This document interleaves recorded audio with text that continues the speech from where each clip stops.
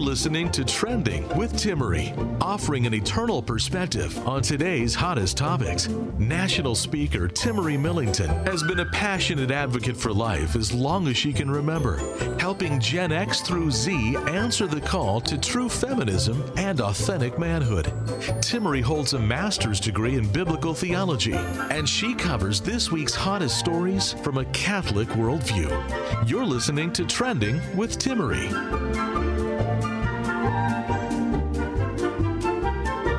Wow, we've been following this story on Trending for I think about a year and a half now. There is this activist in Canada who you may remember last year. He decided that he wanted a handful of women to give him a Brazilian, the bikini wax, far too intimate and far too much hair being removed. And I'm sorry, just far too painful. I don't know why he'd want to go through with this. It's clearly just him kind of testing the waters here. Well, here's the bottom line. The women refused. He ended up going to the courts, going to Human Rights Tribunal, and sued 3 of these women. It was awesome. The courts ended up defending the women that they shouldn't have to give a Brazilian wax to someone of the opposite sex who they don't feel comfortable doing that with. They have to handle important genitalia area, and it's just too much. So he actually ended up paying $2,000 to each of these women. It was just a great victory at the end of last year.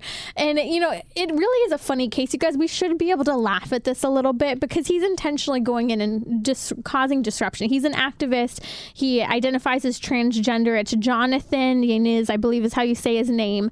I think he goes by Jenna or something. Jessica, there we go. And so now here's what's happening in the new year. He is now targeting and trying to sue yet again. Now it's the salon. It's a salon for women, She Point Beauty Studio, because they're refusing to even wax his legs. That's right. Yeah, we'll see where that one goes to. But yeah, this is quite the character. He's been caught, I guess, in doing, I guess one of the reasons he lost his case, it seemed to be shown that he only became transgender to get closer to young girls, or at least there was some proof or evidence of that. And he was even denied some kind of permit to have this topless LGBT party for ages 12 and plus where parents were not allowed. So there are many things about this man that were found to be very deviant. And I think even that first case, he was trying to ask for $500,000 in damages, which was considered that was divorce from reality and reason. So yeah, we're dealing with quite a character here, and it probably won't get far this next time around. It's so interesting as we follow this story because what's happening is essentially we're seeing cases like this come up where we have a problem with people trying to force women in particular to really go against their comfort level with regard to sexuality. This would force a woman to still, even in the case of waxing the legs, to touch private areas that are uncomfortable. It would be in a private room. If anything, this is really an assault on women in their own dignity. And, some women are willing to go there. And that's what's interesting. The salon was more than willing to point him in a direction of a salon that would be happy to perform these services. But they were very clear. Our salon is for women's services only. And here's the bottom line in this story. We're talking about a man who has been clearly labeled as essentially a pedophile, targeting not just high schoolers, but even younger than that, and trying to access these young kids. We may be laughing at how ridiculous the story is, because it is. We should be able to laugh at that. But you guys, when we give men access to the restrooms of women, when we say, okay, it's okay, you can go into whatever changing room you want in certain instances, it just goes too far, and it's unsafe. That's right. And it just violates the dignity of a woman, her right to privacy, her right to her own dignity, her right to, in some way you could say literally, her right to her own body, in the sense that she does have that right to privacy and to protect it. So, yeah, he's really acting in bad intention here. In fact, what these cases come down to, he has his own racial animus to punish the salon, the workers, for their cultural and their religious views.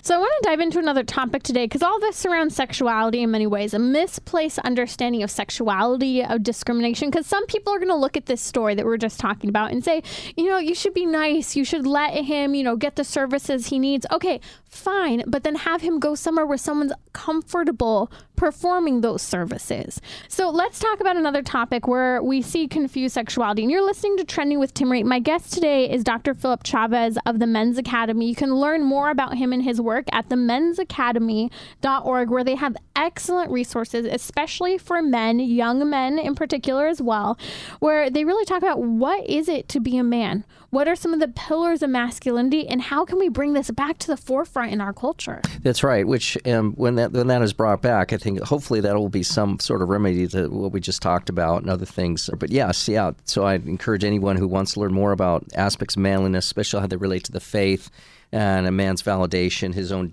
mission, identity, and journey. Yeah, go to mensacademy.org. So I want to talk today about chastity in relation to these various topics. We'll be talking a little bit later on about how even Pope Emeritus Benedict, has weighed in on the conversation regarding celibacy and married priests. We'll be coming up on that in a bit. He actually co-authored a book that we'll be talking about.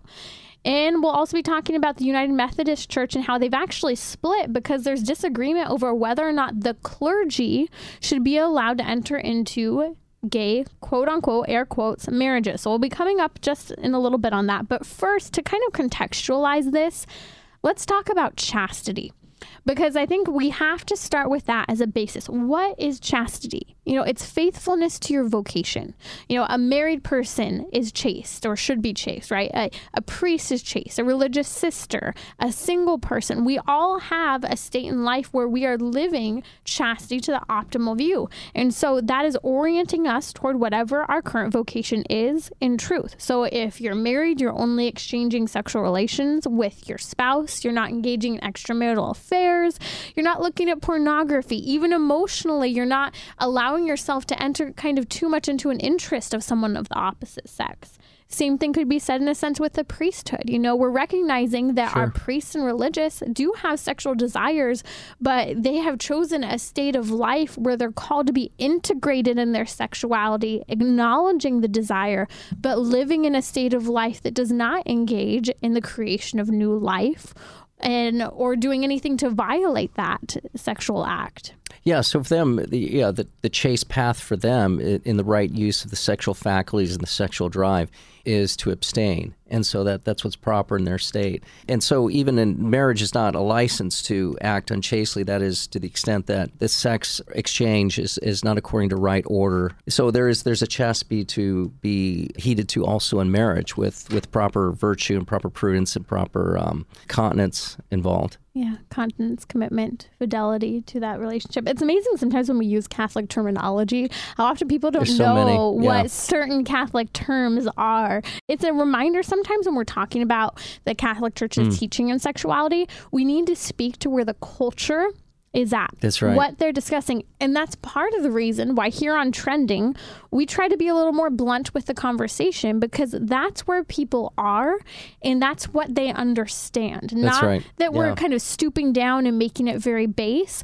But sometimes, even in the case of same-sex interaction, you guys, the body parts don't work that way. Just like a seatbelt, just like, giving gas into your car. If you don't do it the right way, the car's not going to function properly, or the seatbelt won't protect you. Yeah, you're making a good point here, just to go back a little bit, Timmerie, that, we need to make the faith very intelligible to people. And I know I find myself running into this too, where I might talk with terms and in a way that might be above someone's level of understanding. And so, in fact, in this way, I think the Catholic Church suffers. If we do use terms that people aren't able to understand, they might understand the church is something too lofty or too unreal or unrealistic to follow. So, so the importance of using words and terms and examples which others can understand is vital. So here's what's interesting. The United Methodist Church has officially split over quote-unquote gay marriage clergy. And I find it fascinating because on one side, people are choosing to stick with a version of the Methodist Church that is faithful to Scripture and the church's teaching on homosexuality. So I want to kind of talk about this for a second, because it's actually really important. If our clergy are not faithful to what the church teaches, then what is true? What's the purpose of the church even? Is it to make you feel good? Yeah. Is it just to talk about the fact that God exists, but not to say who he is or what he wants? And, why would we enter into any sort of relationship in our life if we said, I don't want to know anything about you, or even try to please you in some ways or seek your good. That's essentially what the Methodist Church is doing by saying we're going to allow gay clergy. That's saying we're not going to follow what our own kind of guidelines are supposed to stand by. That's why with something so serious, too, you can't expect that somebody would be so deviant in some basic teaching of sexuality that they would also faithfully teach all the other teachings of that faith. Even the Methodist faith, you'd find them deviant in that level as well.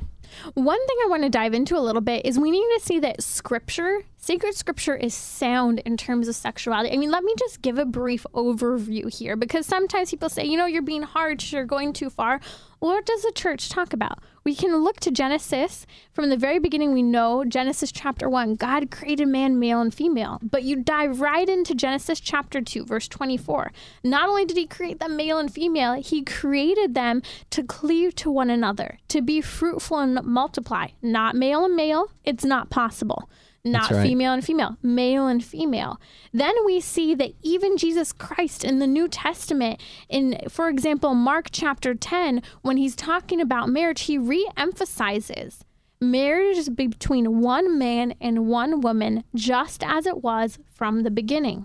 And we see if we follow throughout Scripture, both Old Testament and New Testament, not only does it emphasize marriages between a man and a woman for the purpose of creating new human life in that bond between the spouses, but it's ultimately oriented toward the imitation of Christ. And we see in Romans chapter 1, for example, St. Paul is talking about various ways that we as a humanity have turned our backs on God through things like gossip, through lying, through stealing, through sexual promiscuity. But he even talks in Romans chapter 1 about how men exchange natural relations with women for unnatural relations with men, and the women did the same thing. And he talks about how this is the turning of our backs on God. So you guys, when you think that the church is harsh in its teaching, no, it's standing true to what's oriented in our bodies.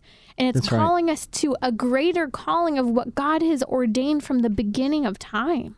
That's right. In this way, in following God's plan, God's order, which is really woven into our DNA and just in our entire being, that we follow God's plan and God's order, that will really lead to true happiness. And so in this way, as marriage too, in leading to God's order, as you were trying to allude to, is the permanence resulting therein, that once the marriage vows are made, that between man and woman, there's a permanence that's made, which brings a stability and a real rock toward all things which involve marriage and family. And I even look at more of what Scripture has to say. You can look at Leviticus, for example, Leviticus 18, and it talks about how men should not live with men as they would with women. And vice versa, like you're meant to live with someone of the opposite sex in a particular way, and you shouldn't try to create a make-believe reality of living with someone of the same sex as if it were a marriage. And, we see examples of this that continue to go on in Leviticus, like chapter 20. Actually, from the beginning, the church has talked about homosexuality. It's not new in 2020, yet people will try to say, well, it is 2020 now. Yeah. We have dealt with this. No, this has been an issue for years. And in fact, in Leviticus 20, it puts same-sex relationships and engagement in the same context, talking about things such as bestiality and pedophilia. That's right. And so in virtue of which, any sexual kind of deviation really, as the Catholic Church is taught, at least in terms of where grave matter is, or where certain situations where sexuality is violated, grave matter is always involved. And so for all these deviations we're talking about, really we embark upon something deeply offensive to God, which, as we call it, is grave matter, and does lead us to sin mortally and really lose, even through sexuality, our very souls. No, if you know anyone who's in the Methodist Church, and maybe they're struggling over this, they're grappling with it, invite them into a church with over 2,000 years of tradition that has stood on the tradition of the Jews as well, where it emphasizes scriptural reality, the tradition of reality oriented in the natural law written into the body. And this is a question to ask. Why should we really have clergy who act any differently than the higher calling that sacred Scripture calls us to? That's right. And all the more so, they're called to, I guess, a higher level of their obedience to Scripture and their following of Scripture. So actually, they're to actually set the example. You're listening to Trending with Timmerie. That is Dr. Philip Chavez of the Men's Academy. On a similar but a different note, there has been debate I really, in light of the sex abuse scandal, that a lot of people are saying, well, we should have married priests. You know, I have to tell you, I teach Pilates, and so I have the opportunity. I think God sends a lot of, as they call themselves, recovering Catholics my way, or, you know, lapsed Catholics and so forth, people who have had some sort of Catholic upbringing and often are not practicing. And often I get the fun questions having to do with both LGBTQ issue from them. Why can't the church just kind of be with the times, or sex abuse? And I am always amazed by how many people think that just offering the opportunity for priests to get married would solve the problem of the sex abuse crisis. Right. And I have to just start with this because we're going to get a little bit into what Pope Emeritus Benedict actually had to say on this. My thought always starts with this. If someone can't be chaste outside of marriage, what makes us think that they're going to be chaste inside of marriage? That's right. Chastity is a virtue. It's a gift. It's a practice. It's a habit. All of this implements in both with our effort and the divine intervention of God through the grace of Christ working within us. Yet again, why would we say, yeah, these same people who have abused children and so forth should then just get married to solve the problem? That's like saying, you know what? You should marry that guy who has a pornography addiction. I think he's going to get a lot better when you just get married. And, That's right. Yeah. It changes to you. You know what I mean? The pressures. Right. And so in virtue of which those people make those arguments, see sexuality as something which just relieves sexual tension. Yes. There's nothing much deeper than that. Nothing much, as you've spoke earlier about the right relationships between spouses, man and wife, or any kind of discussion of fidelity. Yeah. So in this case, yeah, these people are just thinking that, well, if they're able to just express themselves sexually, then that's going to resolve the whole problem. You know, I want to come to what Pope Benedict said. So you guys may not have heard yet. The book has not been released, but Pope Emeritus Benedict is coming out with a book that he co-authored with Cardinal Sarah. And together, they're specifically talking about the issue of the crisis for our priests today, which is very serious. And essentially, it's called From the Depths of Our Hearts. And it's really a case for priestly celibacy and addressing how our priests are struggling spiritually today. That's right. And I hear it's also in some way addressed to the faithful as well, and to give them a more intelligent view of the crisis that's been happening in the Catholic Church. And how I see, so little bits of this have been released thus far. The book will be coming out just over the next few weeks. There's been controversy. I'm not going to get into it. People say, well, did Pope Benedict really co-author it? He did co-author it, but some versions of it, I believe not in the United States, are writing it as he also wrote along with it, but they removed, let's say, his signature from it. But the United States version said the signature's there, and it's listed as Pope Emeritus Benedict having co-authored the book. I may have just misspoke and said Pope Francis if I did. I'm speaking of Pope Emeritus Benedict. So here's essentially what they're getting at. We're at a point in history where our priests are tempted to give up everything.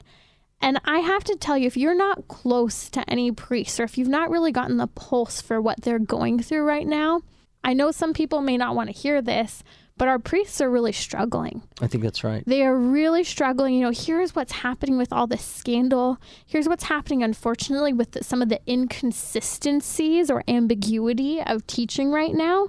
Well, what's the point? If there's ambiguity surrounding things, if there's no truth to the importance of celibacy and sexuality, well, why be a priest? If he's not held to that standard, why should I hold myself to a standard in a daily battle of holiness that I'm fighting for? And I think that it'll be really interesting to see where Cardinal Sarah and Pope Emeritus Benedict go in their great wisdom for our church today surrounding the important issue of sexuality and fidelity to Christ. Yeah, and even for those priests who are not struggling so much, in fact, I just had a meeting with one Saturday who seems to be in a good place. Nonetheless, they're still in great need of our prayers because the temptations are so great. And I think a lot of these priests, you know, they have to encounter many things along ministry, which can be very damaging to them. But yes, the priesthood of itself generally has been in great measure discredited because of a lot of the sexual abuse. And of course, we've seen even other abuses as well, maybe not as grave, but certainly financial misuse of diocesan funds, of parish funds and whatnot, and other things about the way the priests are leading their lives and spending. It's somewhat disheartened many of the faithful. I want to paraphrase one of the quotes we do have so far from Pope Emeritus Benedict in the new forthcoming book, From the Depths of Our Hearts. and again, I'm paraphrasing here, he talks about how essentially the conjugal state concerning man and woman and their totality in marriage requires the total gift of the man. And so he sees it as problematic, and he says it does not seem possible to realize chastity when there are two vocations, because also so does the priesthood require the total gift of self and the priesthood. So he's saying, how can you be totally faithful to two totally different vocations? That's right. And one aspect of looking at that, it's important to understand that the New Covenant priesthood separates itself from all other priesthoods in the very fact that the priesthood doesn't just offer sacrifice, he is the sacrifice. So in some way, I mean, as much as we want to emphasize the sacraments and what a priest does in terms of dispensing those sacraments, in some way there's a very primal element of his being where he makes a total sacrifice of himself. He is the victim. He just doesn't offer sacrifice. He is the sacrifice. And so to be consistent with that victimcy which he offers himself, it's otherwise hard or unintelligible to see how he can really be completely free in offering himself in the priestly state and the married state at the same time. And who is your bride? I That's feel right. like there would constantly the question, yeah. who is your Good bride? point. You know, your parishioners, your children, Sure. Who are your children? You know, and this is one of the things that they're talking about in this book. You know, you can't be fully here and fully there. You can't be totally committed to one thing, and you would have to put something on the sideline. And so I think it was Pope Benedict in some of the conversation basically looking about at how it would be so difficult to see a priesthood essentially where it's kind of just done on the side. That's you right. can't just be a priest on the side, just like you can't just be a father on the side. That's right. It's totally who you are. That's right. I know 3 married priests personally, and of course that was through special privileges. And I see that it is very difficult for all of them, and these are all very good men, by the way, but it is very difficult for all of them to give themselves, in terms of their full time and their full heart to their ministry. You could see that they have to hold back for their sake of the family and only limit themselves to so many things they can engage in, because the family demands are huge. But again, even on the emotional level, a priest who needs to give us such a heart and so much of his emotion, so much of his will to his flock, as you say, his bride, it's very, very hard to give that fully to a family at home. One of the things I think we need to talk about as well is how, if we're talking about a priesthood where there's the option of marriage and the priesthood, it really poses a threat of careerism, that we start to look at the priesthood as a career. A job, yeah. And that's one of, I think, the challenges that we see already in the priesthood right now, that we have this idea of, aiming for the top, careerism. It's about me rather than about the service I give, which is why, in fact, the priesthood is a sacrament. It's not a career. It's a vocation, the way the devotion to a family and a spouse is a vocation. That's right. In virtue of that, it's very, very hard to compare the priesthood with anything else. And so again, the priesthood really is that calling to a deep conformity with Christ. It's not simply any kind of vocation. It's a vocation by which, we're all called to that, but a priest is called to that lifestyle of Christ, that image of Christ in a deeper, more profound, and more literal way.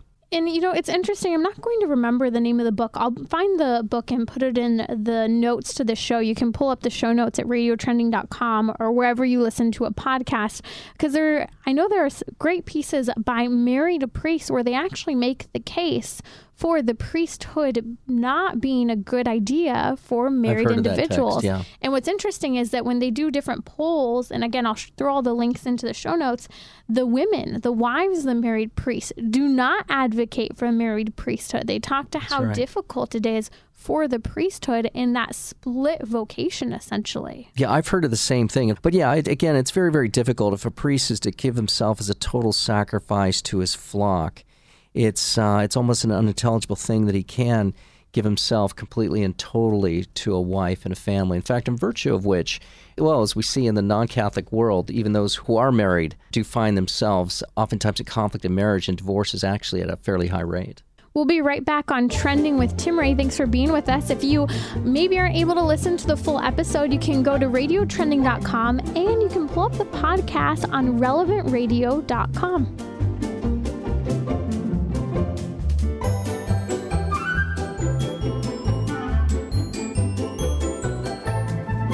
Timmery will be right back. Send her a tweet at Timmery. That's TIMMERIE.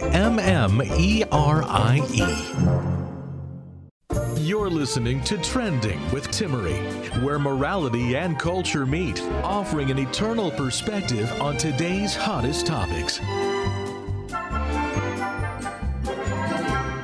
It's great to be with all of you. I want to talk a little bit about how sometimes the Catholic Church, or should I say Catholic individuals, are targeted. I was talking to my husband the other day about this. We saw an example of a Catholic pro-life woman who had been targeted for her beliefs, and really targeted because she was Catholic and holding to beliefs about being pro-life.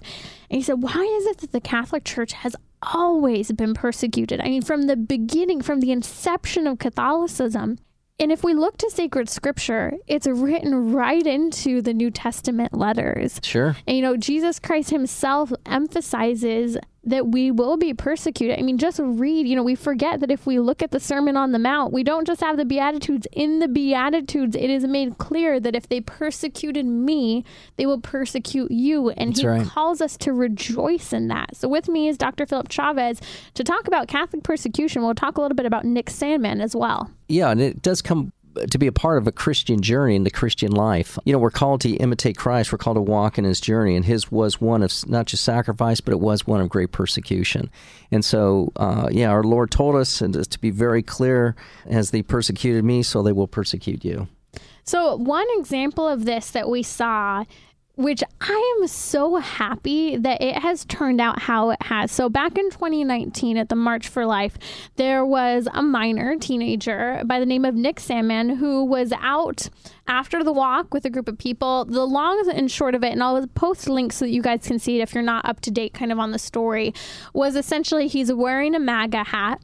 He's Catholic. He's with a Catholic school, and basically there's a little bit of a confrontation that breaks out. One person gets in the middle of it, and there's all this audio and video, and basically a bunch of major television networks choose to pull a clip of the audio out. And again, I'm not going to get into all the details, because here's the gist of it.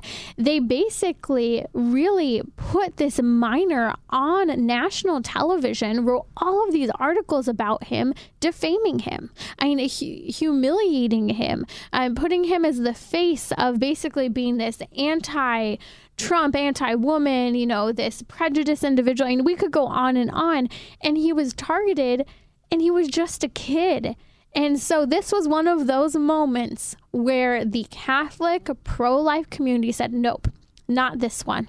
You're targeting a minor. We're not going to go there. And so here's what's happened. It's been kind of a year of court battles. And just over the last couple of weeks, we've seen that there's been a major settlement, because essentially the parents of this young gentleman, Nick Sandmann, ended up suing for defamation multiple of the various networks. And actually, we heard that CNN has settled what was a $275 million lawsuit outside of court. We don't know how much they settled for, but they settled outside of court with the family. Yeah, and that's a good thing, and that is a victory. The grave injustice was done against him. Timmery, when I first saw that video, the portion of it that was widely played, here you saw this teen with this smug grin on his face, almost belittling, the Native American man in front of him beating his drum. And I kind of thought, this young kid is being a little intimidating, is being a smart kid here. But when you look at the full story, no. And that smug look only came from a man who was just trying to defend himself in the way he only knew how, and so it was him who was attacked, and his dignity was greatly violated there. And I actually am really proud of him. Look at the silence. Yeah, he stood there. He stood fast. Respectfully. That's right. Holding his ground. That's right. Not being confrontational. And some people might say, well, they were so close together. He was making the smug face. No. I think that this is an example for all of us of how sometimes there are periods where we need to speak up, and sometimes there are moments where we are called to stand there silent in Christ as if we're witnessing Christ on the cross. Because so what if it was about the MAGA hat? So what if it was about the pro-life issue? The bottom line, it was because he was standing true to the reality of the impact of the unborn That's in right. the womb. And he was standing for truth. And so may we be encouraged as well to stand for truth. That's right. And he was just being steadfast as he knew how. You know, I think his lawyer at one point said, well, he was really the only adult in the room. So he was the only one acting maturely and with self-control. And, you know, I've done a lot of pro-life activism. I was raised doing pro-life activism. And there are times where things get heated. Sure. And you're tempted to lash out. Oh, you're sure. tempted to, holler at someone. You're tempted to say, get off of me, get Yeah, away. or push away, literally physically Yeah. push away, yeah. And everything would have been just. I mean, you can always step back where you do need to defend yourself. Sure.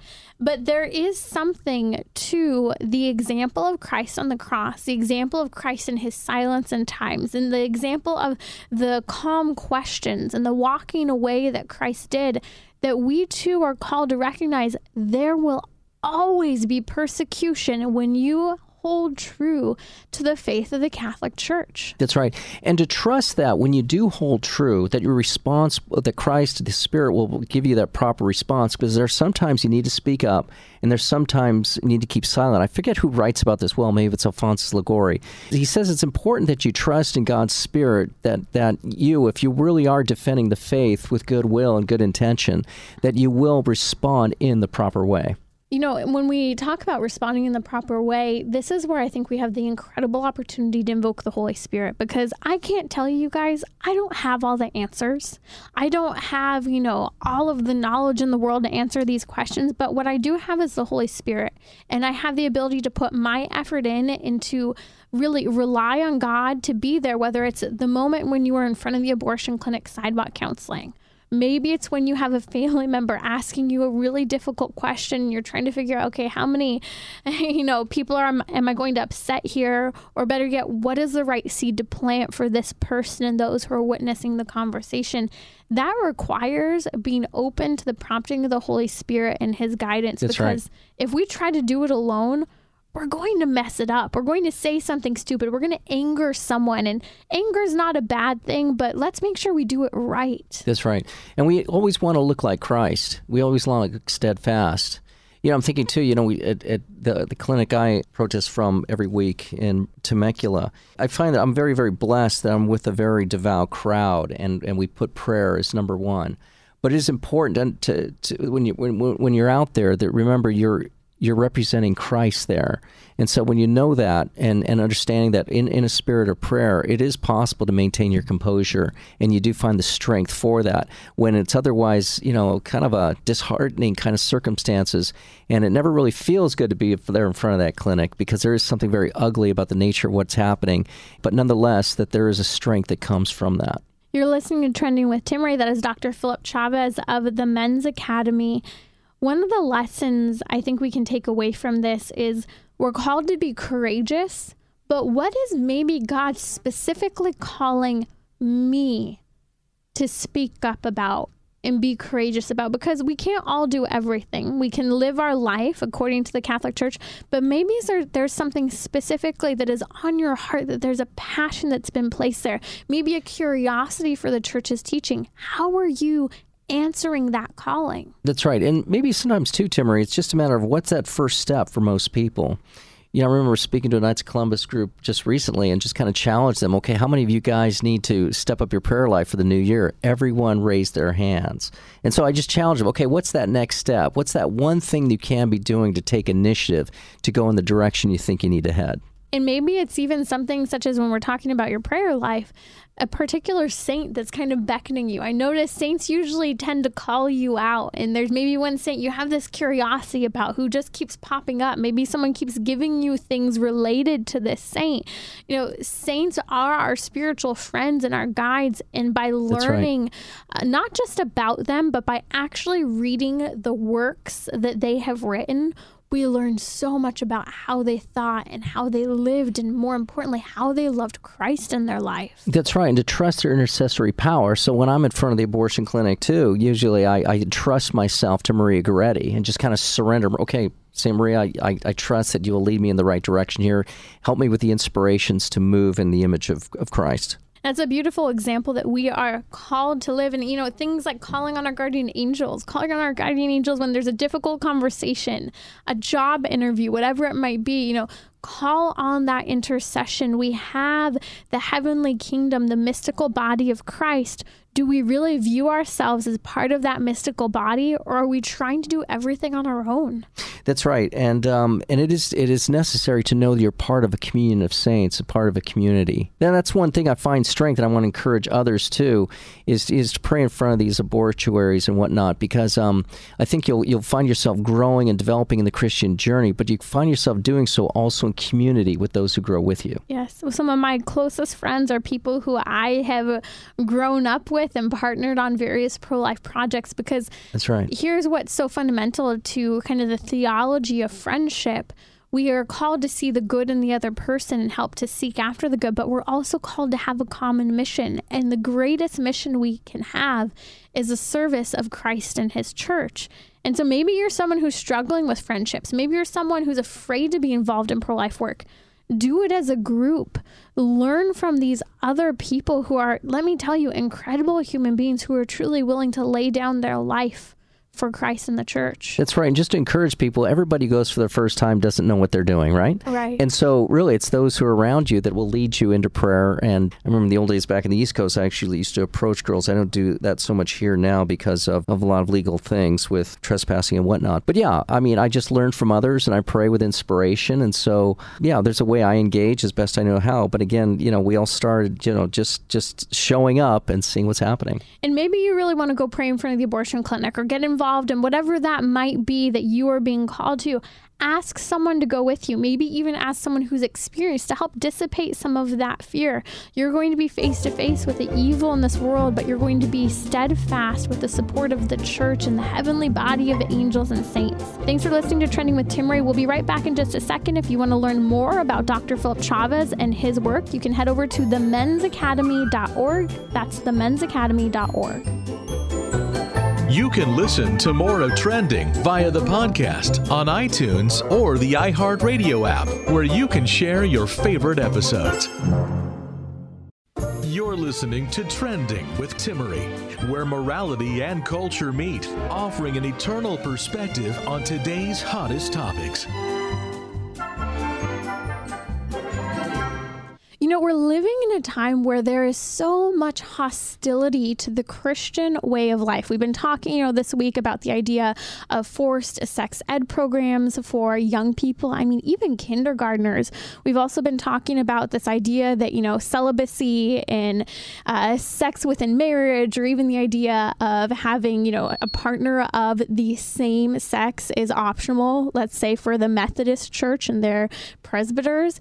Yet at the same time, there's another area where we're being attacked, and that has to do with healthcare. Healthcare is a big deal here in the United States, and we're going to discuss the new decade trends in American healthcare with Bradley Hahn, co-founder and CEO of Solidarity HealthShare. Thanks for being with us, Bradley. Yes, thank you, Timmerie.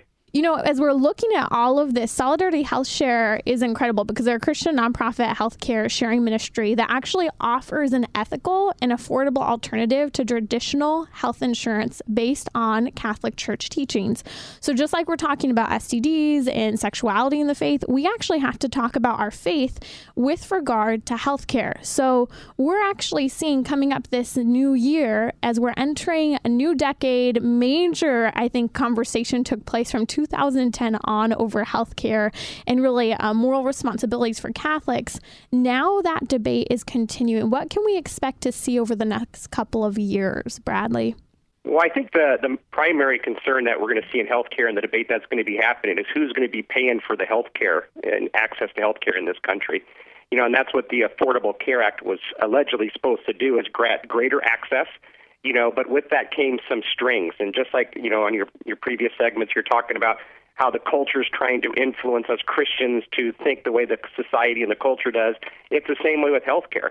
So the government's constantly telling us that, as a Christian, it's okay to violate your conscience, to pay for things we find morally objectionable, like contraception, sterilization, and abortion, and gender reassignment surgeries and the like. So that's kind of what we get bombarded with on a daily basis when it comes to health care. You may not even realize it or not. But then, that's what Solidarity Health Shared was a response to. So we're trying to find an ethical and an affordable way for faithful Christians to pay for their health care. So I see in the next decade that conversation is going to be even more heightened at the individual level. But we're also seeing a trend now is the employer mandate, where if you have over 50 employees, you have to offer these insurance products that contain these immoral issues.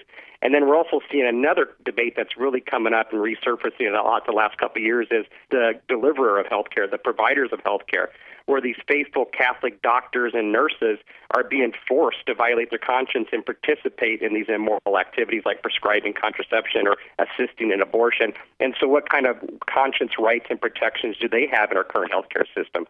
So around the conscience piece, it's a pretty big deal when the culture tries to go through the health insurance to try to influence and basically coerce Christians to violate their conscience. Wow, it is such a challenging time for people. I mean, even just deciding what sort of career you want to enter into. I know for so many friends of mine, they want to enter into nursing, getting involved, maybe becoming a nurse practitioner, a doctor, but even just choosing the types of medical schools you work with, or even for many people entering into interviews and maybe they bring up that they won't prescribe or be involved with prescribing birth control. In a lot of places, at least here in San Diego and California, they almost have a door immediately shut on them. And this is why it's so great, because you guys are actually involved in discussions right now with the Trump administration on new policies surrounding healthcare and transparency rules, right? Yeah, that's kind of the second issue, the big debate we're going to be seeing the next couple of years, not only the conscience issue, but the transparency issue.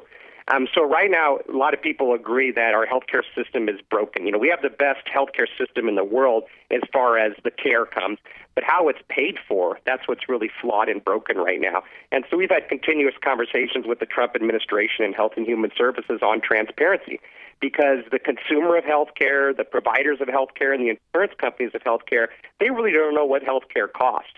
And so that's when we come into the marketplace and our 10,000 families are out there trying to get health care.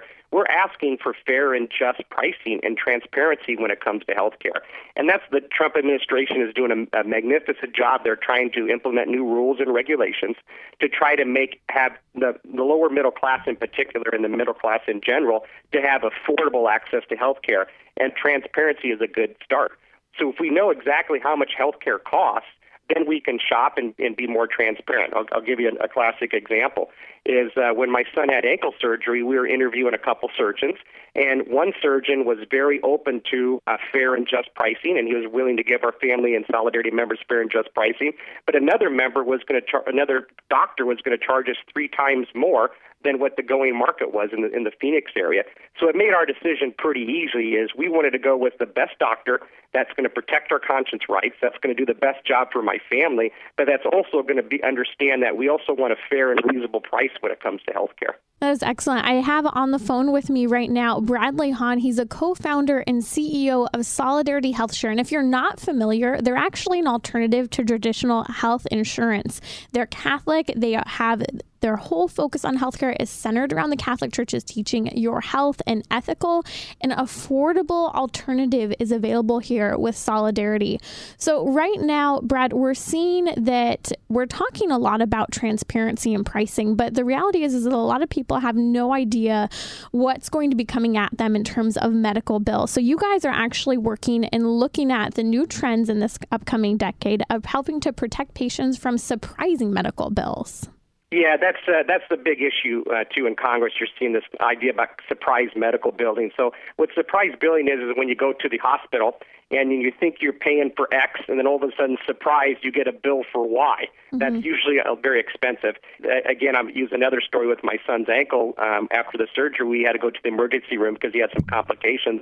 And they tried to bill us $4,000 for a 45-minute emergency room visit. Wow. And so we've been constantly battling with them saying, okay, we'll pay this, but give us an itemized bill so we know exactly what we paid for. Did we pay $100 for a box of Kleenexes, which is usually coded as a mucus collection device? Did we pay $2,000 for this doctor to come and say hi and goodbye? And so they basically sent us an itemized bill that said, emergency room consultation, $4,000, Wow. And so we're like, no, this isn't going to do it. We want to know exactly what things cost. And so that's what our members do, and we help this on behalf of our members as we look at a bill. The first thing we do with that bill, we look for errors. And usually we can find about 7 to 12% reduction in that bill just based on medical billing errors. Then after that, we try to get what fair and reasonable pricing is for that local area based on what Medicare would pay, what cash would pay, what the hospital would accept from insurance carriers and such like that. And then we can determine what a fair and reasonable price is.